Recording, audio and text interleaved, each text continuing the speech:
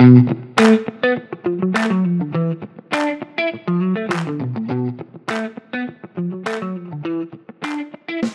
and welcome to another episode of the Buy Your Side Property Podcast, the property podcast to help you buy better. My name is Michelle May, and I am the principal of Michelle May Buyers Agents here in Sydney, Australia. Now, today I want to talk to you about asbestos. How exciting is that? Just off the back of our latest episode on material facts, I thought I'd do a bit more of a deep dive in one of those items listed, which is the loose fill asbestos insulation, which is now considered a material fact. So first off, have you heard of asbestos? Do you know what it is? Let me run you through that first. So asbestos is a naturally occurring mineral composed of flexible fibers that are resistant to heat, electricity, and corrosion. And so as you can imagine, these qualities make the mineral very useful, particularly in the construction industry. And it can be added to almost anything, cloth, paper, cement, plastic, and other materials to help them make them stronger and obviously fire retardant. When asbestos dust is inhaled or ingested, the fibers can become permanently trapped in the body, and over a decade, trapped asbestos fibers can cause inflammation, scarring, and eventually genetic damage. And I don't know if you've ever heard of this very progressive lung disease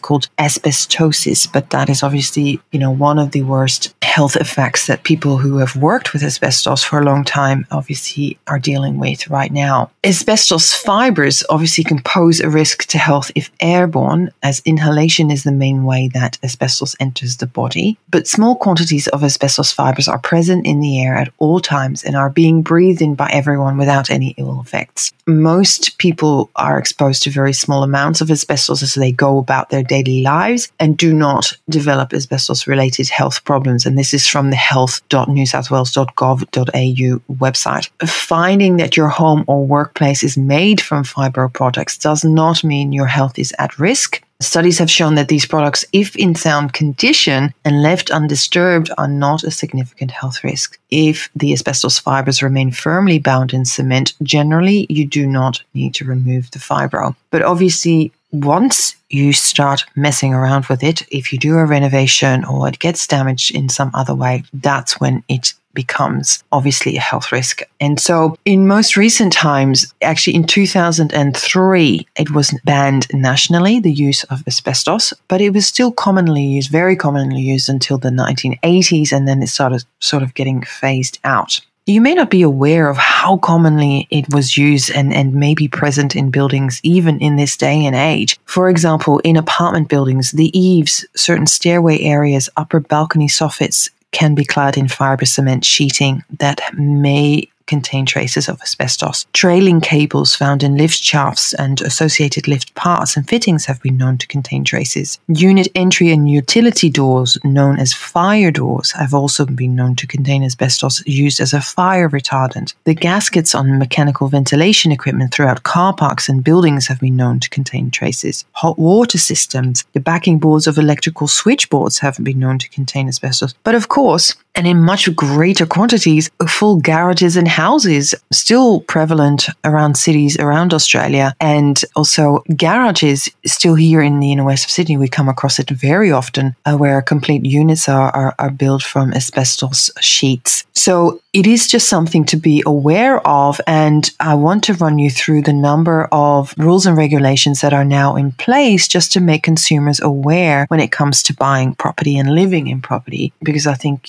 forewarned is forearmed. So here we go. Let me run you through a couple of things that you can potentially look out for when you're looking to buy an apartment or a house. First off, we have an asbestos register. It is mandatory for all commercial, retail, industrial, and mixed-use residential properties that contain a common property workplace built before the 31st of December 2003. Once the asbestos report is complete, it should be shared with landlords, tenants, and any contractors attending the property. So there is a requirement under work, health, and safety legislation to prepare and display an asbestos register at a workplace. Additionally, an asbestos management plan has to be implemented and reviewed periodically. So if you are looking to purchase an apartment in a mixed-use residential property, look out for this asbestos report in the strata report. It should be annexed to that. If it isn't, query it because it definitely should be there. Non-compliance obviously can be very expensive and a time-consuming exercise and can often result in fines and legal action. So if you are an owner in a building that is non-compliant, you will be forced to foot the bill. So look out for that, an asbestos report. So the register identifies where the asbestos is and where it can be located, and then it also comes with an asbestos management plan. So best practice, what to do with it next. Now, the other thing you can look out for is the loose fill asbestos register. Now, what is loose fill asbestos insulation? It is insulation made from raw asbestos that has been crushed into a fine state and installed in roof spaces as ceiling insulation. If disturbed, asbestos fibers can move from the ceiling to other areas of the home, such as walls and subfloor areas. So those fibers can also become airborne and breathed in or ingested, which obviously, as we talked about, can cause health risks. So what has happened since to make this safer for everyone? There is now a law which states that there is a loose fill asbestos insulation register where properties which have been identified as having that in their ceilings have to register. And so it is a public domain. So you can put in an address, any address in Australia, and see whether it is on this register or not. And there is mandatory hazard labeling of these affected properties. It is also identified in planning certificates, and there is a generic warning statement for inclusion on Section 10.7 planning certificates for any pre-1980s homes in identified local government areas, so that are, those properties are most likely or have a higher risk of having asbestos, loose fill asbestos in their ceilings. And there is also a warning statement about loose fill asbestos insulation in the contract of sale. So it's really buyer beware. Do you do your research? Do you do diligence? But there is actually a warning statement in the contract of sale. Now, also tenants are protected, made aware of that this is a potential possibility. You can find this in the residential tenancy agreement. It was added in 2016 to require landlords to tell tenants or existing that the property that they are renting has been added to the, as they call, LFAI register. So again, you still have to carry out your own research just to be sure, because as you know, material facts doesn't always get disclosed as it should, but something to be aware of. So again, I'm not trying to scare the living daylights out of you, but it is something that's very common in Australia. And,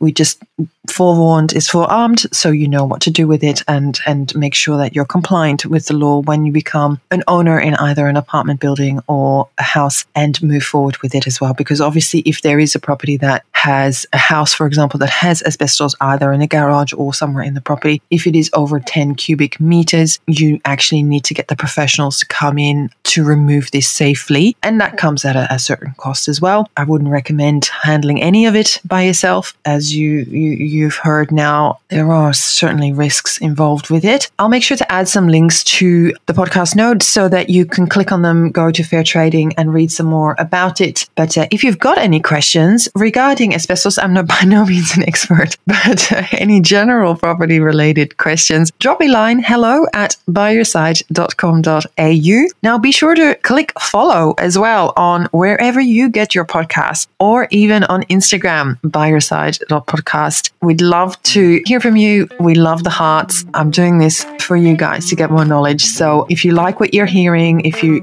think that you're increasing your knowledge, let me know. Thanks for listening, and I look forward to sharing some more knowledge next time.